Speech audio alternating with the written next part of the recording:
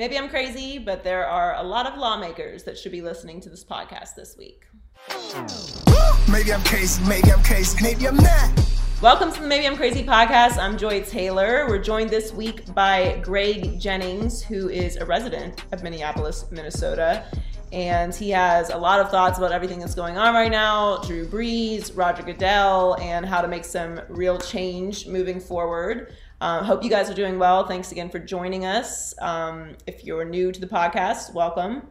We love you. If you're here every week, we love you too. Hope you guys are taking care of yourselves. So we'll get started with Greg Jennings. Of course, we have the whole crew, Heller, Donnie, and T. But let's get going with our FS1 analyst, Greg Jennings. All right, very happy to have Greg Jennings on the podcast.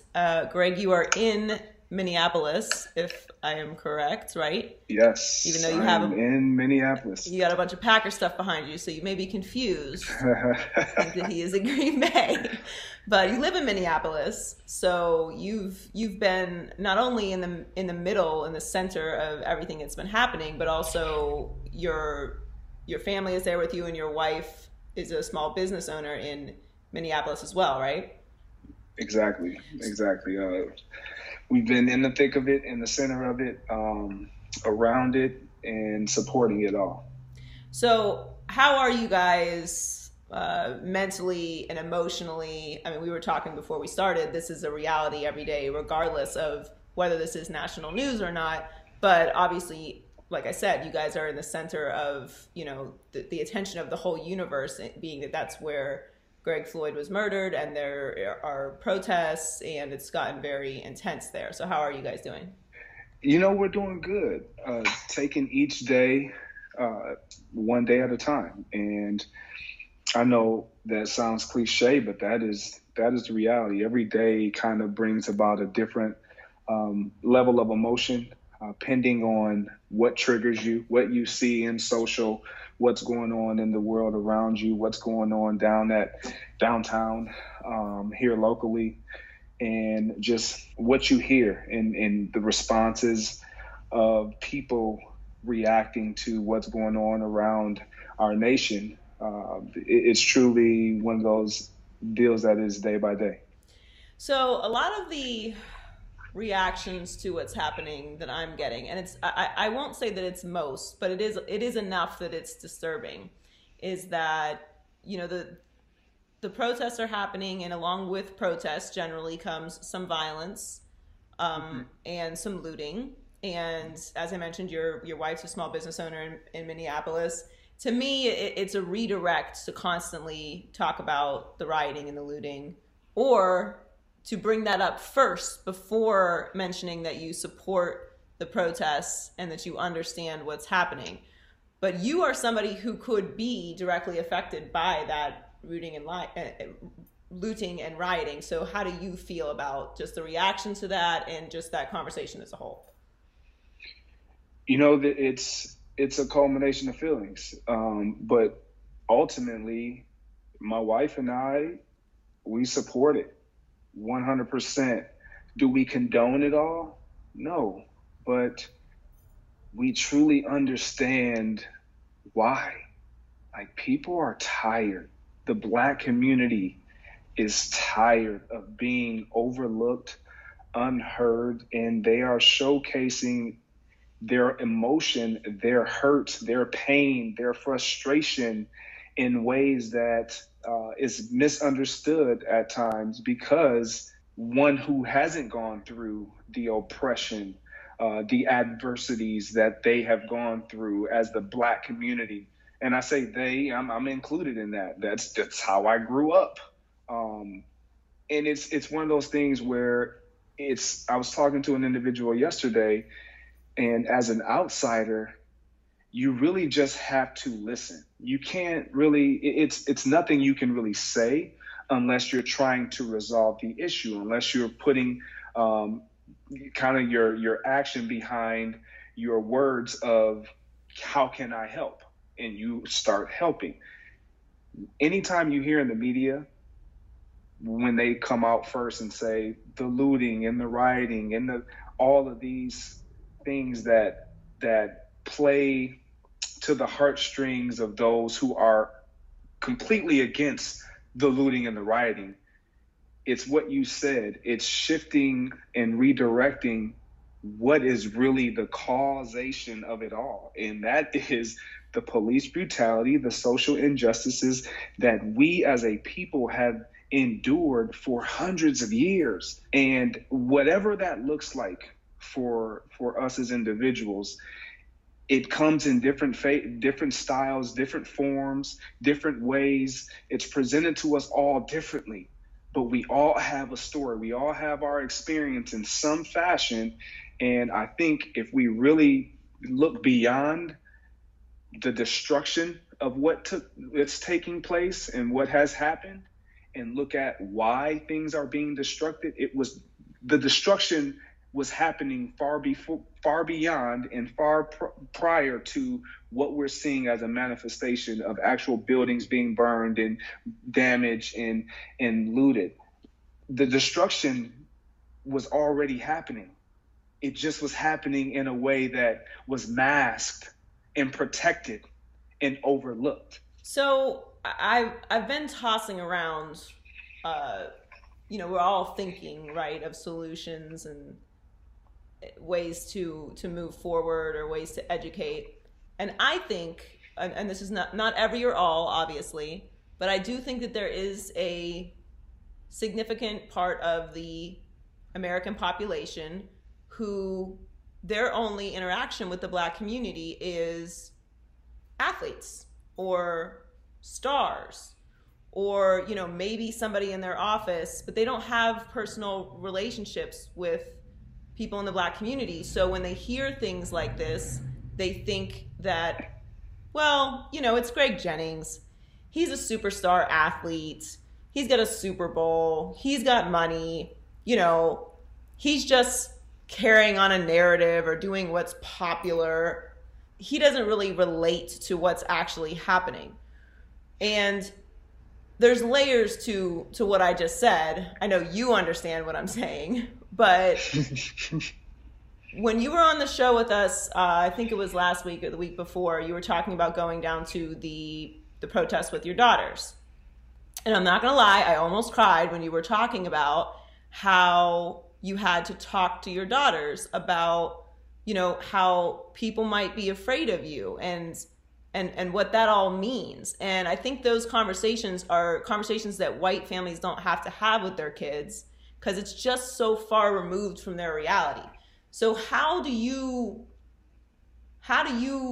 communicate like how much this affects you? Like the fact that you're an athlete, because I'm getting that, like, oh, like this isn't part of your reality. Like how, first of all, you don't know me. So you don't know anything about what I've experienced, and nor do you have to be a part of something to be empathetic, but we are a part of this. So how did you articulate that to your daughters, and how do you speak to somebody who's that far removed from our reality? Well, I think for all involved, whether it be my neighbors who are predominantly white, my daughters, or anyone who I may encounter, I literally have to strip back this immortal veil that they think we wear as athletes that has put us in a position of untouchable. Like we're the exception. Like we are not the exception. And I think when I tell my daughters, because they look at me, anytime you're a parent, and specifically fathers, when you're involved in your kid's life, they think that you can do any and everything.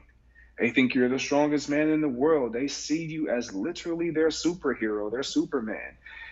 And I just remember walking and I'm telling my daughters, I was trying to think like strategically, how do I say this? I mean, I paused a couple times and they're like, my wife and the girls are like, no, just say it, Daddy. And I'm like, you know what? That's it. We just have to say it. And I have to tell them, like, look, I know you guys think Daddy is great and Daddy is all these various good things, but that's not how the world views Daddy. It's specifically the world that doesn't look like us. White America doesn't view Daddy like that. If you guys pay attention while we're walking down the street, how people look at me versus how they even look at you as Black young ladies, it's different. I pose an extreme threat. And to be honest, Joy, like me saying that to them, watching them respond, they were shocked. They were like, really? And as I'm saying it, the more I'm saying it, the more I realize that I've never really said this out loud. And this hurts. Like, because I know me, like you know me, they know me, my neighbors know me.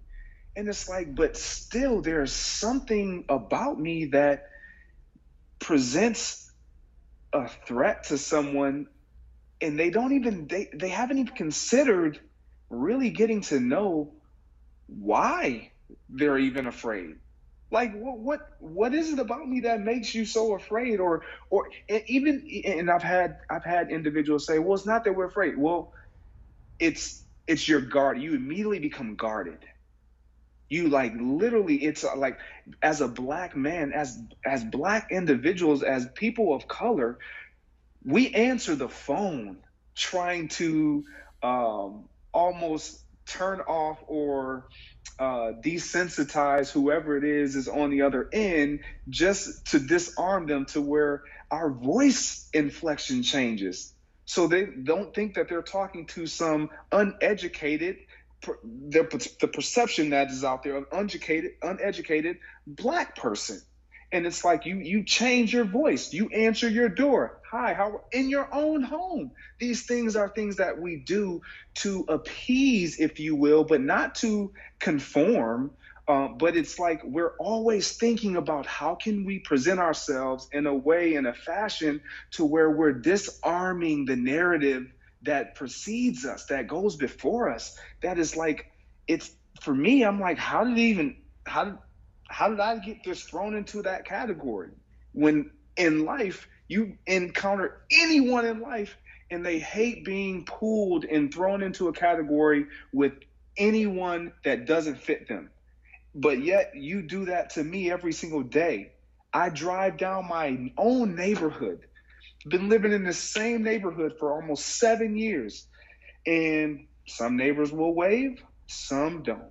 If I'm walking, some neighbors will wave, some won't. And it's just hard to explain that to your kids, because all they see is the positive. They don't see the racism. They don't see the divide, if you will, of, oh, they think that we're different. They don't even pay attention to all of that. And so as a parent, you just try to educate them by just literally telling them exactly how it is. And that's just how you get it. You just tell them exactly how it is. We actually, my neighbor, I have a Black Lives Matter flag in my yard, and I purposely waited to take it out there when majority of my neighbors were outside, to see if anyone would even be willing to address it. And one of my neighbors did. She walked right across the street and she started talking, and she's expressing what she needs to do to unlearn some things and to listen. And so we're tomorrow having a neighborhood come together of conversation on, so they can just listen. So they can just listen. And I think that's where it starts. And when people say that they want to listen and they lend an ear, you just have to be honest. Like, you can't tiptoe. You just have to tell them exactly how it is. Not to scare anyone, not to make them feel like they're a part of the problem, because they very well may not be. But you have to address it for what it is, so we can all identify, okay, this is what it is, period. Like, people are saying Black Lives, we're all having this issue, or I shouldn't say we're all, but those who aren't Black have this issue with the fact that we say Black Lives Matter. And the reality is, Joy, that why would someone have to even say Black Lives Matter if they didn't feel that way? Like, you wouldn't say something unless you felt that way about it. Like, no one walks around saying white lives matter. Why? Because they know it. They don't feel like their lives don't matter. Right. But when you feel slighted, when you feel like you've been the one that has been on the short end of everything, or you haven't been given the same opportunities, you at some point have to speak up for yourself. And I think that's what needs to take place. And when you have the opportunity to speak up, speak truth and speak from the heart and speak honesty. Yeah, I think that's great that you're doing that with your neighbors. I think obviously the movement overall internationally and you know the big crowds and everything is super important. But I also really believe it starts at the grassroots level, if you will, just those hard conversations with people that are close to you. And someone who has been in the news a lot over this past week because maybe he didn't listen so much was Drew Brees. And I mean, I don't know what your initial reaction to it was, but I really felt hurt. And not everything that's being said right now, even if it's meant to be hurtful or not meant to be hurtful, does hurt me. But Drew Brees' comments really upset me because I hold Drew Brees in a different category. I respect him, and I think he's a legacy quarterback in this league, and I think he's done a lot for the community in New Orleans and a lot for the community throughout Corona. So it really threw me off that he would say something so past tone deaf. It really just was like hurtful. Like it was so just a throwaway comment. And what bothers me about it is so many people are reacting to it and saying like, you know, don't crush Drew. And this is just my opinion on it. Aside from the fact that I felt like it was a careless and hurtful thing to say. What people don't understand is right now, if you're on the other side, if you're on the, you know, the first thing that you mentioned is looting and rioting side, if you're on the side of all lives matter, or you're pushing against everything that's happening, all you need is one little crumb from someone to validate your, you know, opinion about what's happening. And that catches fire. And then you can't talk. It's just one more step away from where we're trying to get. And when you are in a position like Drew Brees, you have a responsibility not to feed that dragon, which is another reason why it was so hurtful to me. But he did apologize. I'll be honest, I'm not over it yet. I do think his teammates will forgive him and move forward. And I do think he is probably now having really tough conversations. But what was your reaction to all that? So my initial reaction was wow. Like there was a level of callousness that I thought Drew showcased, and selfishness, and I know Drew. I have a relationship with Drew. It's not to a teammate level, but and to your point, like when you have watched someone live a life and of action the way that Drew has, philanthropically, when it comes to supporting of Katrina and COVID and just all the many various things that he's done that's been so positive that can't be thrown away. But in such a sensitive moment in time, it's I liken it to when we're all getting interviewed after the game and you know we come in to the locker room and the coach says, look, this is our message. We lost. Let's just take it. It is what it is. Give the other team credit. No matter and regardless the question, your response always goes back to, you know, they deserve to win, or they were the better team, or you just own it. Basically, you just give them praise. You acknowledge it. You don't try to make it about what you think it's about. This is not the time. You know that. And so with knowing that, how we've been trained to do this by PR teams, by teammates, by our peers, like, and for Drew to not do it, it just, in my opinion, that's the first thing that came to my mind is like, wow, that's just callous. Like, that's just dismissing what is really hurting, what is really causing, what is really the deep issue here. It's just like, you know what? I don't really care at this moment. And that's just how it came off to me. Knowing Drew and knowing his action, I know it hurts to see people lashing out and the backlash that he's received. And I truly believe that he is apologetic. I do. But you have to understand, and you said it, in a moment like this, you have to be able to discern like what you say, how you say, why you say, and when you say. And right now, in this moment, every question, if you are against social injustice and police brutality, and you are in support of the protesting and making things right in America, that should have been your message. Because if we don't unify that message, anything else that we say is going to be plastered. The one thing that you say that is not in agreement with bettering the cause or making change or progressing what we're trying to get done, it's going to be detracted, and that's what's going to be put out there. He knows that better than anyone, and that's what was so hurtful. And as far as the apology, I accept the apology. I think his teammates are going to accept the apology. But when you have someone, like you said, like Drew Brees, in that community who has done so much, the way I look at it also is you're on the side that we want to not necessarily want to be on, but we just want to get to that level of equality. So you understand, you have an inside track of what we deal with by the relationships that you formed in the locker rooms, the conversations that I know you've had, and you're our closest ally. You're literally the one individual that can connect and that can be a voice of influence to those who we are trying to influence, but they are not listening to us, but they will listen to you, Drew. So the moment you don't do it, it's like, really? You too? It was just very hurtful. So Roger Goodell put out a statement, which felt like it was a reaction to Saquon and a lot of other guys from around the NFL putting a video out, basically calling out the NFL.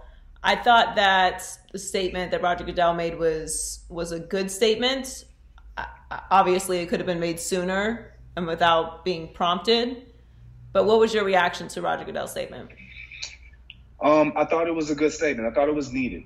And as much as I can poke holes in it, I appreciate him and applaud him for making the statement. I do, because he could have chosen not to. He could have chosen to be silent. He could have chosen to wait it out and see how everything pans out and then release a statement.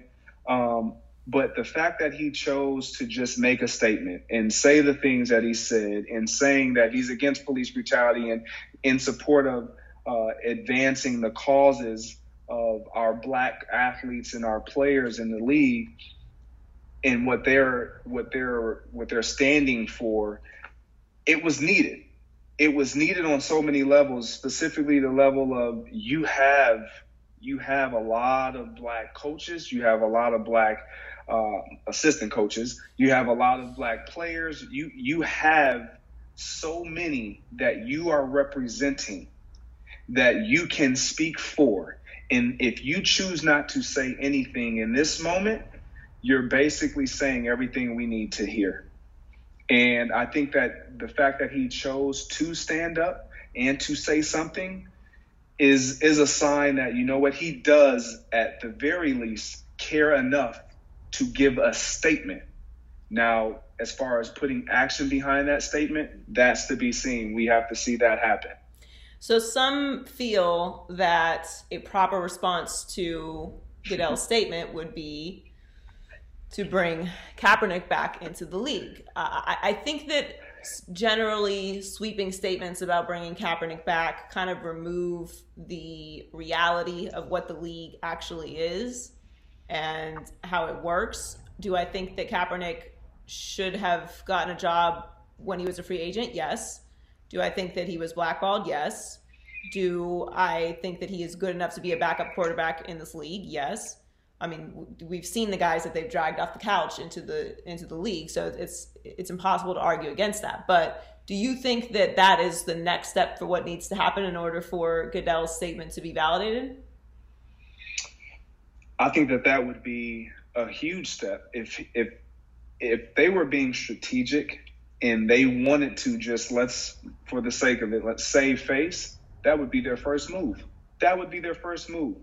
To ensure that Colin Kaepernick has a job moving forward in the National Football League on one of the 32 teams. Now, him playing would then be the next issue.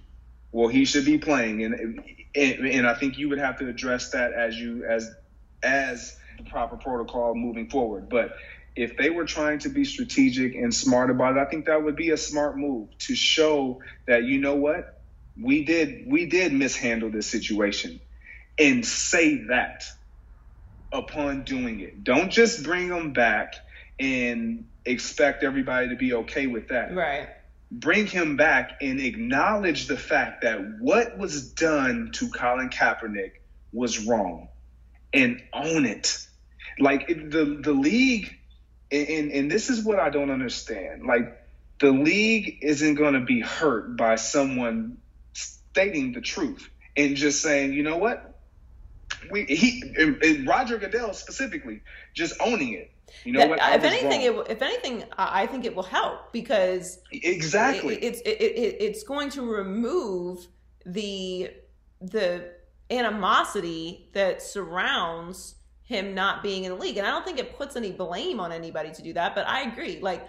I don't understand this mentality, and it's like a societal issue that you just get dug in on your particular stance, and it's like a badge of honor. You refuse to move off of that. Like, that's not cute. Who told you that was cute? It's not cute. It's unattractive. Like, it's not a good quality to be rigid.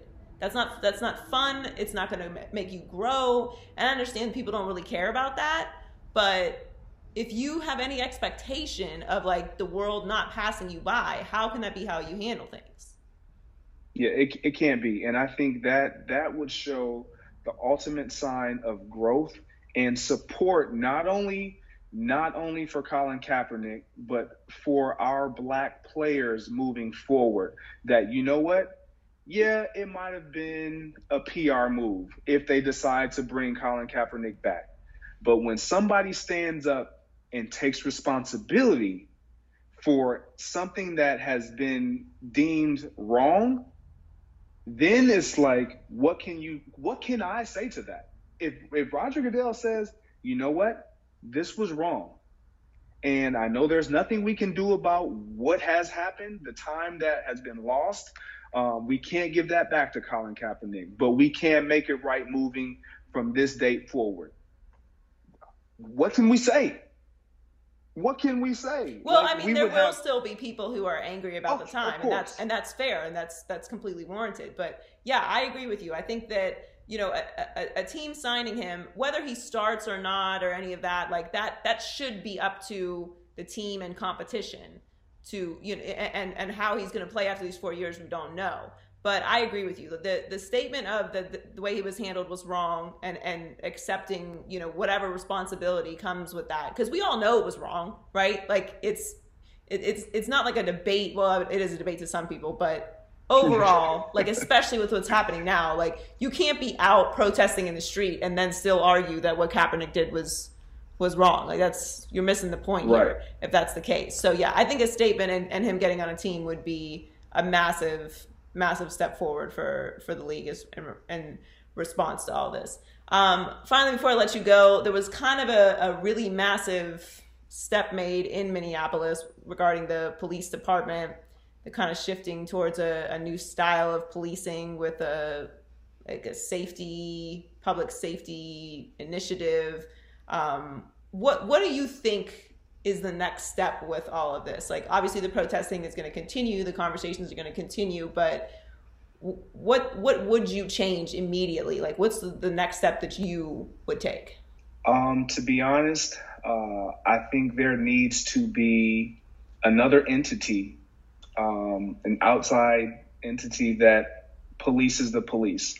That oversees that. I just said that yesterday. I mean, I've been saying that. We've all been saying that. But yes, yes. So it's kind of like let's go back to football. When we talk about the concussion protocol, players they're gonna want to play, and team doctors are. Let's just face it, their loyalty lies with the team, and so they're going to be more subject to allowing that player to convince them to get back on the field versus the health period of the player, of the individual, because there's no they have some skin in the game.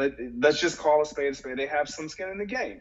And so by bringing in an outside source, a neurologist that has no skin in the game, all they solely care about is the well-being of an individual and whether they can pass that concussion protocol test or not. If they don't touch that field again. If they do, okay.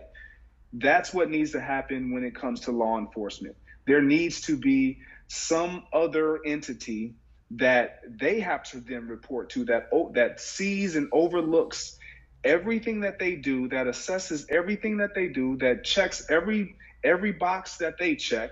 A police report being reported by the police, that's like only listening to one side of the story from two individuals and you only take one person's take. Like, okay, so what did you say? And you don't even consider the other person because they are not in a position of authority or influence. They're deemed to be wrong. So you're not going to really listen to them fairly. And I think in order for that to be eliminated and completely dismissed, if you bring in an outside entity that oversees what the law enforcement is doing and their procedures and protocols and their policies, I think it would get remedied a lot quicker than what we would even think that it should be.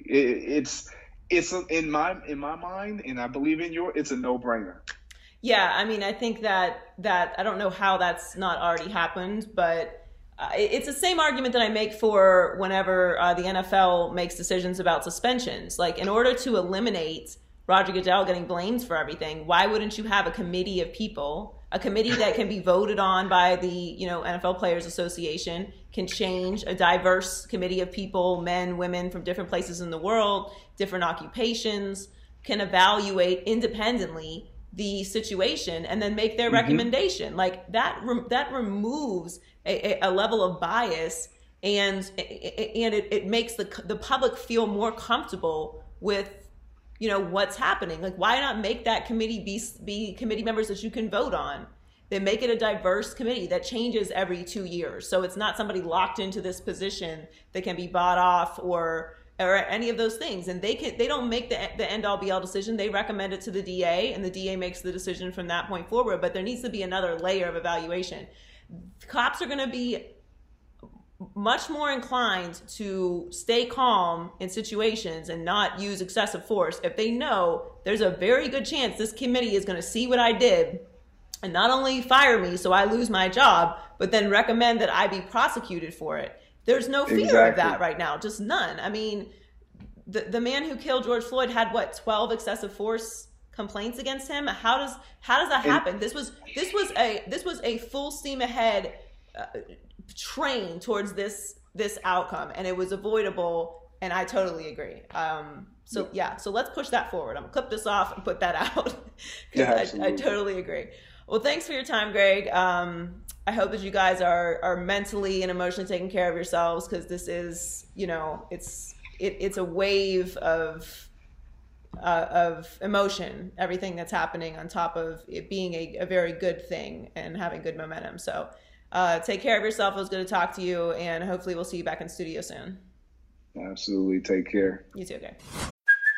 Hey, it's Kaylee Cuoco for Priceline. Ready to go to your happy place for a happy price? Well, why didn't you say so? Just download the Priceline app right now and save up to 60% on hotels. So whether it's Cousin Kevin's Kazoo Concert in Kansas City, go Kevin, or Becky's Bachelorette Bash in Bermuda, you never have to miss a trip ever again. So download the Priceline app today. Your savings are waiting.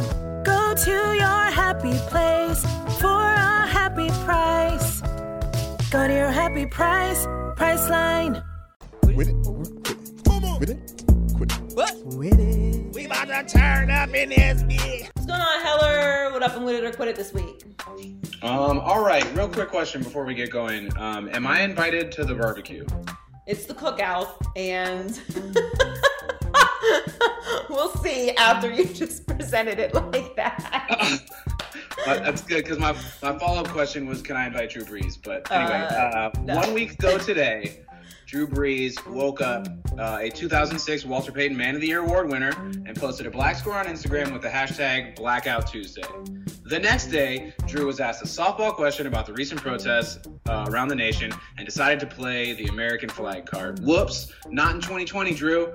Brees has since apologized profusely and transitioned from initially being a beloved teammate to then being the face of racism in America before finally assuming his full butterfly as an understanding ally of the movement. Joy. Drew Brees' apology didn't fix it. Wit it or quit it?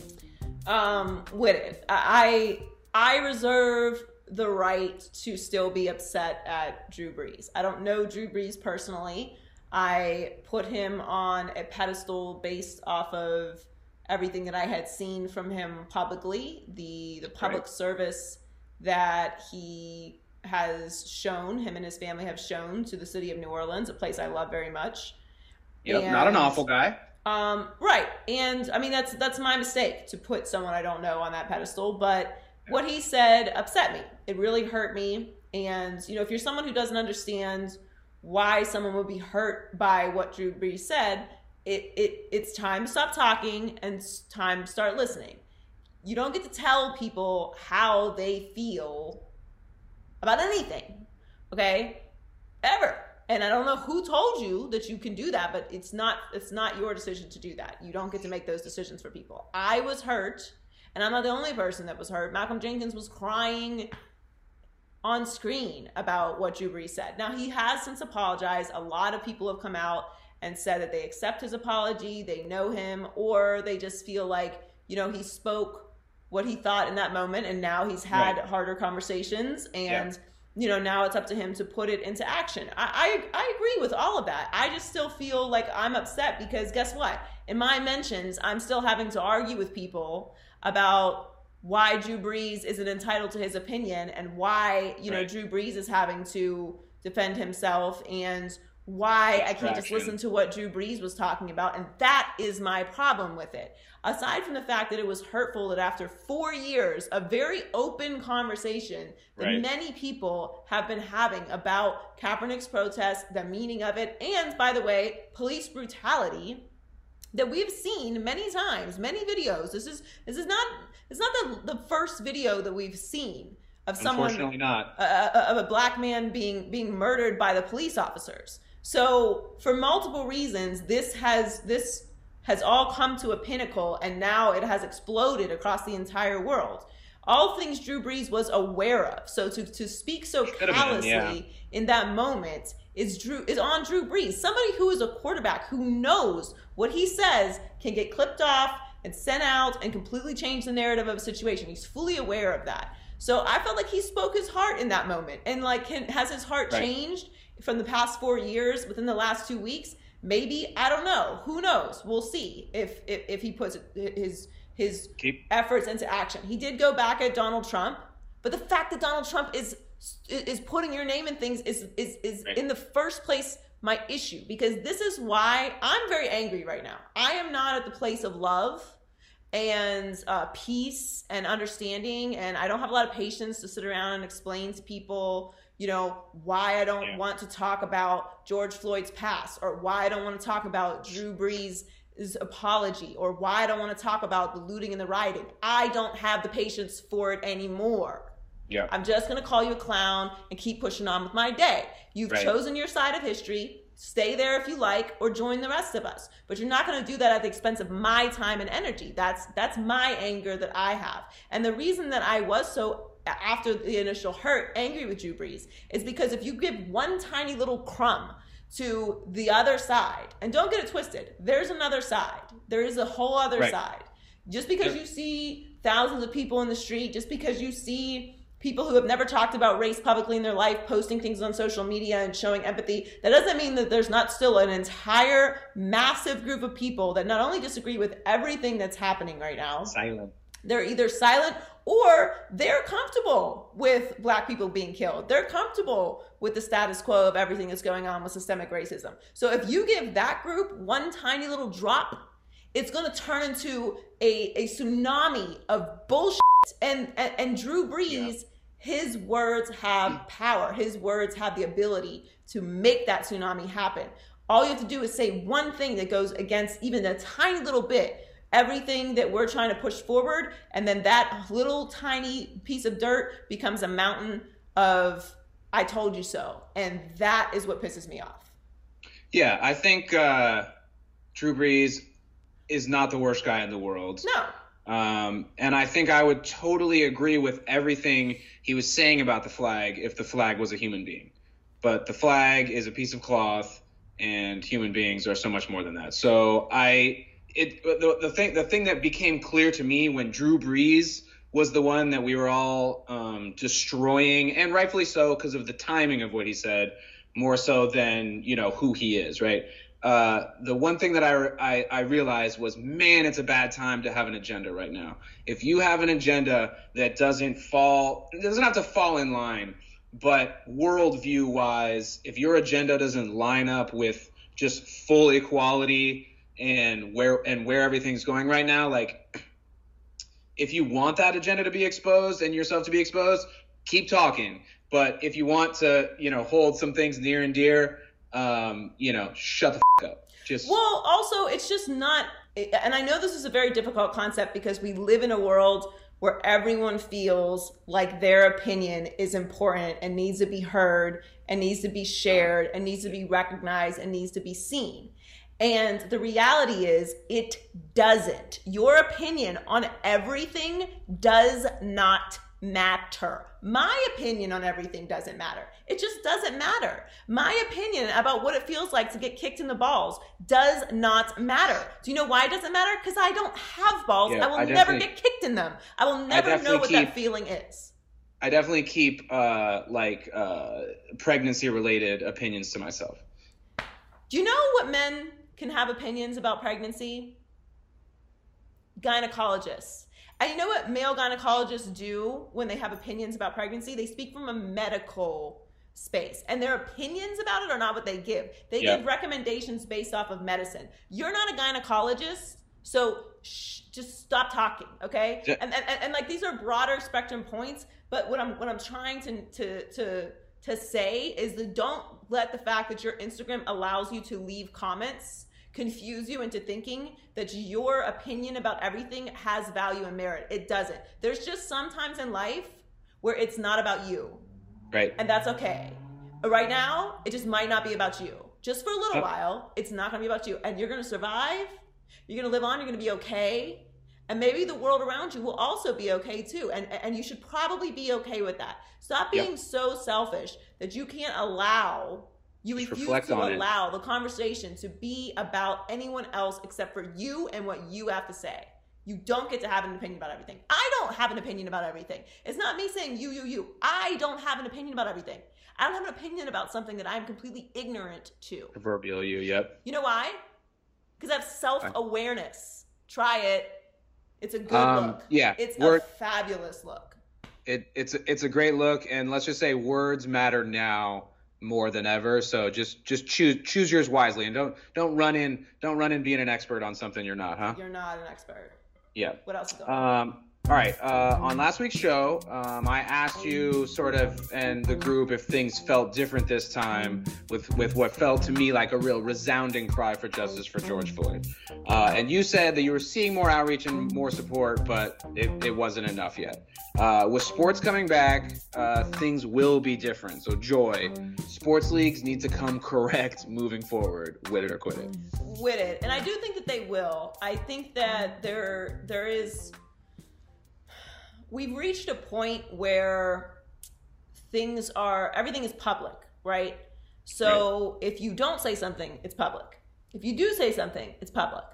What you say in any direction is public. So I think that leagues have a responsibility because they do represent their communities. And that's a big part of what each of these teams, their identity, how they make money, how they sell sponsorships, selling season tickets. Like, you are selling to the community. You represent the community. You are a part of the fabric of whatever community you're in. So in service to that community, you need to serve everyone in that community. And not just that, the players, the coaches, the staff, your employees. It's mandatory that leagues stop putting out just simple public statements and actually have a full show of support of what needs to happen. And this is the important thing that everyone needs to understand. And I do think that leagues are having more open, frank conversations about how to move forward and what they can do to help. Yeah. But for everyone who's growing impatient, not that I care that you're impatient, but if we don't make changes, we're going to continue to have this conversation for decades and generations to come. And I would like this to end with our generation. In order to do that, we have to have an open conversation about what the problems are and how to fix them.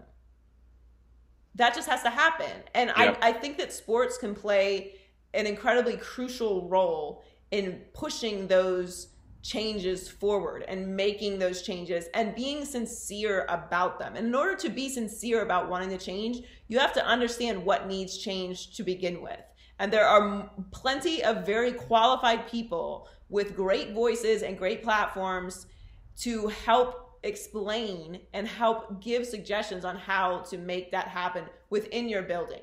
So I think that the fact that the NFL has come out, Roger Goodell has come out and say he's going to start listening to the players, and he was wrong not to listen to the players, which, like, who knows if he consulted the owners about whether to do that or not. Like, the reality is, whether the owners are cool with it or not, like, this is happening, y'all. It's all happening. So get with it or get lost. Come on board. We've got plenty of room. If you don't want to, the world will, I promise you, pass you by. It's just like I said last week. Think of time as this just flat line going on into forever. Throughout history, there are places, boom, boom, boom, where we pay closer attention and we look back and there's like, okay, there's this time, and then boom, this happened. We paid close attention to what people did, what kind of choices they made, how they treated people during this time. And I don't need to bring up what those times were, because we all know. And this is one of those times. You have to pick a side. Again, lots of stuff in life has a gray area. This is not one of them. You're on this side or you're not. And even if you are on this side, it's important that you recognize that you don't need to have an opinion about why you need to be on this side. Like, you can just listen and just help. And that is okay. That's needed. It's important. And it's all going to be okay that your little world has been disrupted. The world will be better. Far beyond your wildest dreams. When everyone can have an equal existence. It sounded when I was listening earlier, it sounded like you started talking about teams and how they're really kind of pillars of their communities, and really there's a give and take relationship with a team in a city, right? Like they're bringing so much, but they're also, taking a lot of money from people, and really important economically in that sense. But for my teams in the Bay Area, I'm not worried about the Warriors handling stuff, right? We got Steve Kerr, we got Steph Curry, Bob Myers. Management has always reflected what the players are saying. With the Niners, it gets a little dicey, but this is something that's been on my radar for longer, since Kaepernick, and also since with Oscar Grant getting shot at BART on New Year's in like 08, 09. So, but it sounds to me like what you're saying is that not every team is going to come correct, and not every team is going to know how to navigate each situation, and it's incumbent upon the leagues to sort of oversee it and mandate something and make something that's universal across all the teams and presents a united front that we're all on the right side of history. Is that right? Yeah, and there's going to be conversations that are had in locker rooms and between players and between staff, and those are all of those organic conversations are important and will happen anyway. But the leagues have a responsibility, the teams each have a responsibility to go out into the community and make it better and do what they can. And they have extreme power and influence, and that is a big responsibility. And I think that the owners, especially in all these leagues, hear what what people are saying, and they know that the world is watching right now. So I am cautiously optimistic that they will do what's necessary. That's good to hear. Me too. What should I bring to the cookout? Nothing with raisins. I like raisins, but All right, Donnie, what's going on? What's on high key, low key this week? Everybody loves a good labor dispute. Yay, labor disputes! Yay! High key, the owners and players of Major League Baseball are at a stalemate.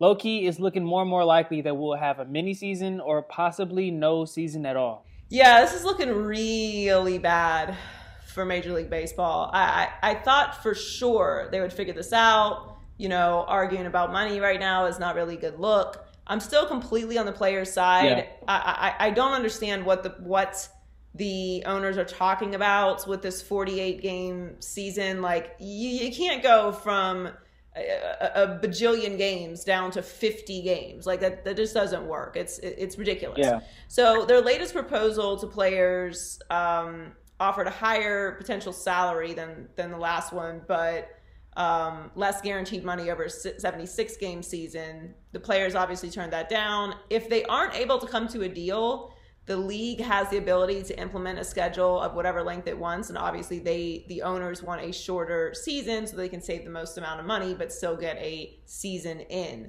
I mean, there's a bunch of different numbers, like the percentages that the players are going to get. They already agreed to a significantly lower salary anyway because of everything that's happened with COVID.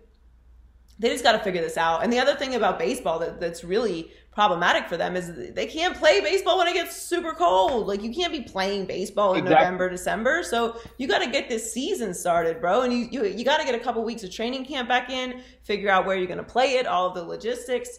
I thought for sure they would be back before NBA, and it's not looking good. And I don't know what will become of baseball if they are off for that long.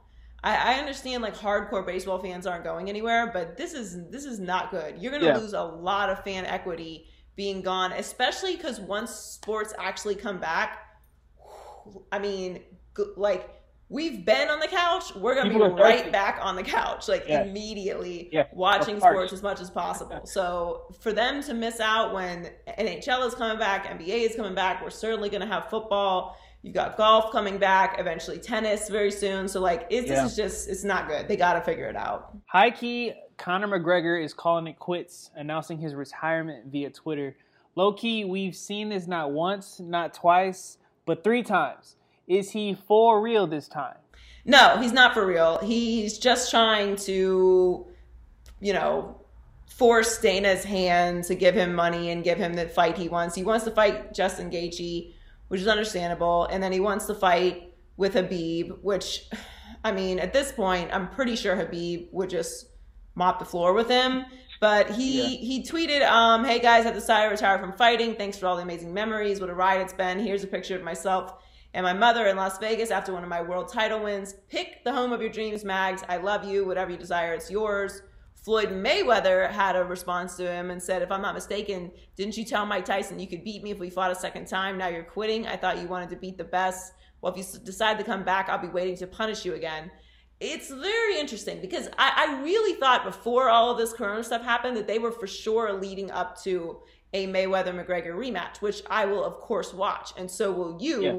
Don't pretend like you won't. But they're all getting a year older. McGregor's kind of becoming more of a spectacle than he is a fighter. I don't know how great of a fighter he is anymore. And I don't want to watch McGregor continue to lose. I don't think he's that guy anymore. I feel like the Mayweather situation kind of took him on this sideways path. He had a lot of time off.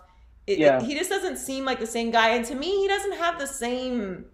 That aura is gone. Yeah, there's a little bit that's been taken off of his whole legacy. I don't want him to force his way through. I don't think he's fully retired. I think he's going to come back and fight again. I just don't know if I believe it's going to be the same McGregor that we know him to be. So that makes me nervous because he is probably the most polarizing, biggest star of MMA. I mean, they have had a lot of stars. Oh, yeah. And Ronda Rousey is obviously up there as well. I think it's between Ronda and him. But I think he's certainly more polarizing than Ronda Rousey was. So it'll be interesting to see how this all ends up wrapping up. But no, I do not believe he's done. Yeah, you can't take fighters' words when it comes to stuff like this. Like, it always rings hollow. Fighters are never fully done. Tyson might end up fighting Holyfield. So, like, you're never really done until you're done. Fighters and rappers are never actually retired. Yep. Can't believe it until you see it. Right. All right. High key, thanks in part to Mickey Mouse, the NBA is back. Low key, after 4 months off, who's got the advantage once play starts July 31st? I think the veteran teams have the decided advantage with everything that's going on. I am so excited that the NBA is back. It's like we found out it's back, and then it's like, oh, but for 2 more months we gotta wait. Yeah. They are getting coming though. Yeah, they are getting into training camp, so we're gonna start getting like more content back, and now we can start getting into the prediction and lists and all those things, which is exciting. So I just think that the veteran teams, first of all, they've had time off, so anyone who had any kind of lingering injury has been able to rest and rehab. And I just think veterans have their routine in the off season that, you know, they're self-starters. Not that young guys aren't hard workers, but they just haven't had as much time to really get into the groove and like routine and beats of like how to keep your body at a certain space. Now they're younger, so, you know, they don't need all of the recovery necessarily. Bounce back quicker. Right. But I also think that with all of the changes and just the abrupt situational change of playing in Orlando, not having any kind of home court advantage, not having all the comforts that you normally have during the playoffs, I think that will also benefit the veteran players because they've been to the playoffs before. They've had that experience. They're not going to get caught up in like, oh, you know, the fans aren't here and, you know, I need the hype. And they're just going to be focused on playing basketball and not be as distracted. So I'm going to lean towards the veteran teams doing well in this new format situation that they're going to be in. And I just cannot wait to watch. And I'm wondering what we're going to take from it and implement it into future seasons. I don't know how they're going to do it without any noise. Like, we're about to really get to know these guys on an intimate level. Like, they're going to have to pump some kind of sound into the broadcast. Otherwise, there's going to be some choice words thrown around. Exactly. They're going to have to like have their fingers on the marks, like super. Yeah, you got to be on it. You're going to have to be on it because the words are going to be flying. I mean, I'm here for it, but it's not going to be family friendly. The FCC is not going to be here for it. All right. High key, Kevin Durant has put to bed any rumors he'd make a return this season, officially saying my season is over. Low key, clearly this is the smartest move. Obviously. Look, I think it's like 400 something days since he's played basketball. What's the point? Point? If he had already come back and they had gotten into some kind of groove and then it had stopped, then I would say, okay, like, you know, you need to finish the season. You've already started it. But the next season, as I've said many times, the season was just kind of a wash for me. You didn't have Kyrie. You didn't have KD. Well, you had Kyrie, but he didn't remain healthy. Not fully. You didn't have KD at all. It just was always going to be one of those seasons where you can't really evaluate what the Nets are going to be. Do I think the Nets have a massive window to win a championship? No. But I do think the way that they played this year, the culture that they're establishing in Brooklyn, the players, the role players that they have, on top of adding KD and a healthy Kyrie, they're going to be a problem next year. But that's next year. There's no point in putting KD at any sort of risk this year when he hasn't been with the team at all. It just doesn't make any sense. Wait until the season's over, and then let's just get ready for next year, which is going to be just fantastic. Right. Just patience. Patience is a virtue. Stick to the plan. Don't get excited. Don't ruin your appetite. Don't eat the cookies before dinner.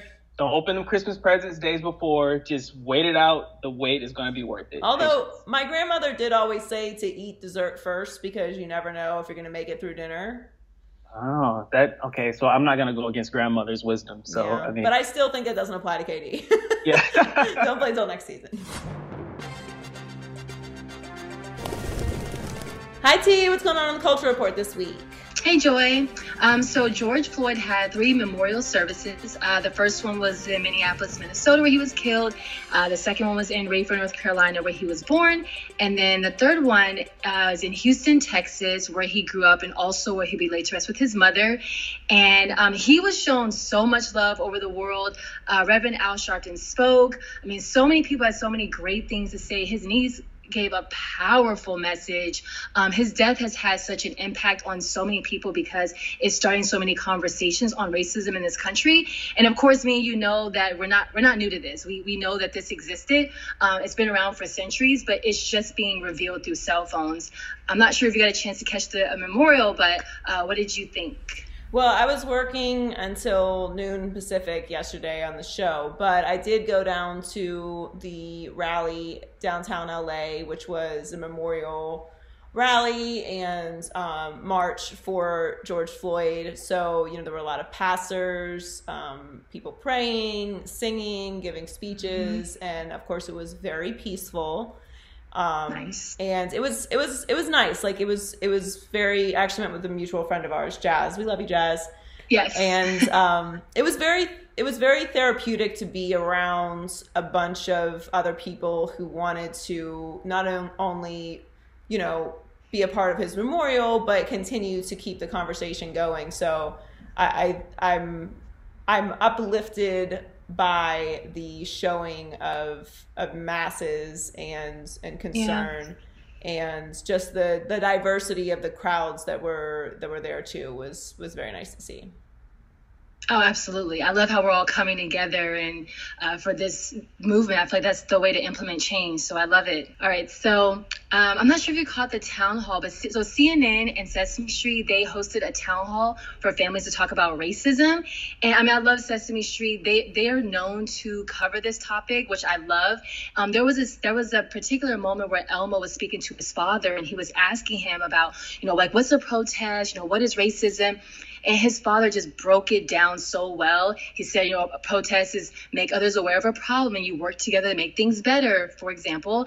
And then he said, you start by learning about racism, talking about what's happening, and then taking action. And what hit hard for me, Joy, was when he said, not all streets are like Sesame Streets.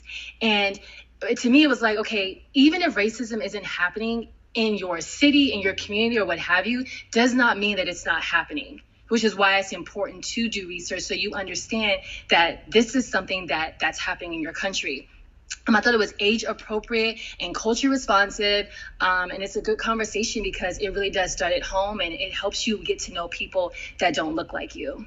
Yeah, I think stuff like that is super important. I know that you and I obviously had conversations about race and police and things of that nature growing up, because when you're in the Black community, or a person of color, you don't have the privilege of not having those conversations. It's something that you have to have.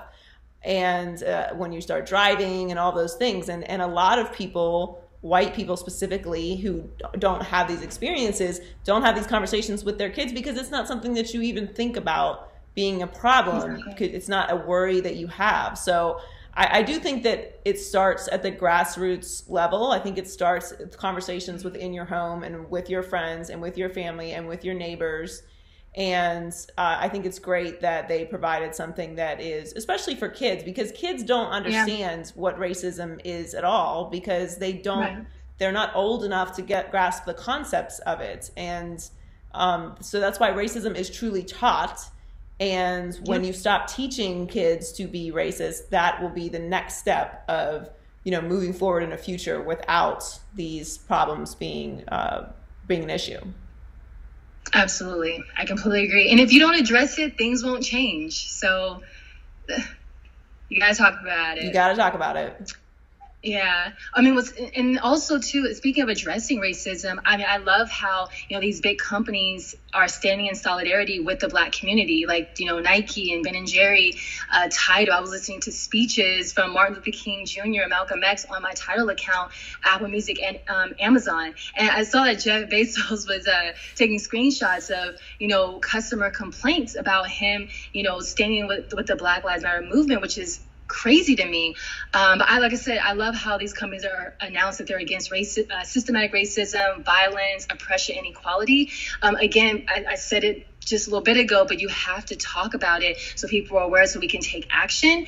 And I think the more people that are acknowledging it, that it's happening, the more people can start to, again, make those changes. And we had a town hall too at Fox, and we talked about promoting people that don't look like you, maybe even offering to be mentorships with people that don't necessarily look like you. That's a great way in the workplace to come together as well. Yeah, and there's power in numbers, right? So these companies are seeing that, if you're silent and you're being complicit with everything that's happening, people are going to pay attention and call you out, and you are actually going to lose customers. And you will, in fact, lose more customers than you will lose if you say something. Like, people need to speak up. And again, like you said, nothing's going to change if you keep ignoring it. That's what we've been doing as a country for hundreds of years. And here we are in 2020, the year of 2020, still talking about this, right. Still having to protest in the street. So yes, until we actually address it, face on, have these conversations and make systemic change, nothing is going to change. Yeah, you have to. And I think even to my next point, Andrew Cuomo, he is pushing to pass the Amy Cooper bill, making it a hate crime to call 911 with a false accusation based off of race. And so, just tying in to us talking about these big organizations, that's why when things like that happen, they have to address it. They've been firing a lot of people because they don't want that on them. So, but back to Andrew Cuomo, I think it's so great that he's pushing for this. I do believe it came up before a couple years ago, but I'm happy to see them pushing this. And we all know why this is, resurfacing because of that viral video with Amy Cooper, the bird watching video. So I love the fact that Andrew Cuomo's pushing for this because it's not right. For her to call the police, it's like she knows what she's doing. To say there's an African-American man and my life feels threatened, it's like you're using your privilege to potentially get this man killed, because we don't know what could happen when these cops show up and see a black man, a white woman, and she says she fears for her life. It's a dangerous situation. Yeah, and it's a gross misuse of a public service that is needed to actually protect and help people who are in fact in danger. It's illegal to file a false police report. So why wouldn't it be punishable to call 911 on someone for their race? Like, of course this should pass. It should not be even an option for people to do that. And unfortunately, until you make these type of things punishable, people feel like they have free reign. And that woman, that Karen, felt like she could use the New York City Police Department as her personal bodyguards, and whatever happens to him happens. She made that call with the intention of harm being brought to him, and that was very obvious in everything that she was saying. So I think it's great that they're going to call it that, or they could just call it the Karen Act, and and make these things have consequences so that people stop doing them. So I'm here for it 100%. You got to bring some change, and so I think this is what action looks like. Yes, yes. There's a time to talk and have the conversations, and then we have to put it into action, and that is what needs to happen next. So, thanks for joining us this week, guys. Hope you guys are taking care of yourself and being well. Make sure that you subscribe to the YouTube channel, Maybe I'm Crazy Podcast on YouTube. You can listen to the podcast on any of the major platforms: iHeartMedia app, SoundCloud, Spotify, Apple Podcasts, and check us out on social media at Maybe I'm Crazy Pod, or myself at Joy Taylor Talks. And we'll catch you next week. Maybe I'm crazy, maybe I'm not.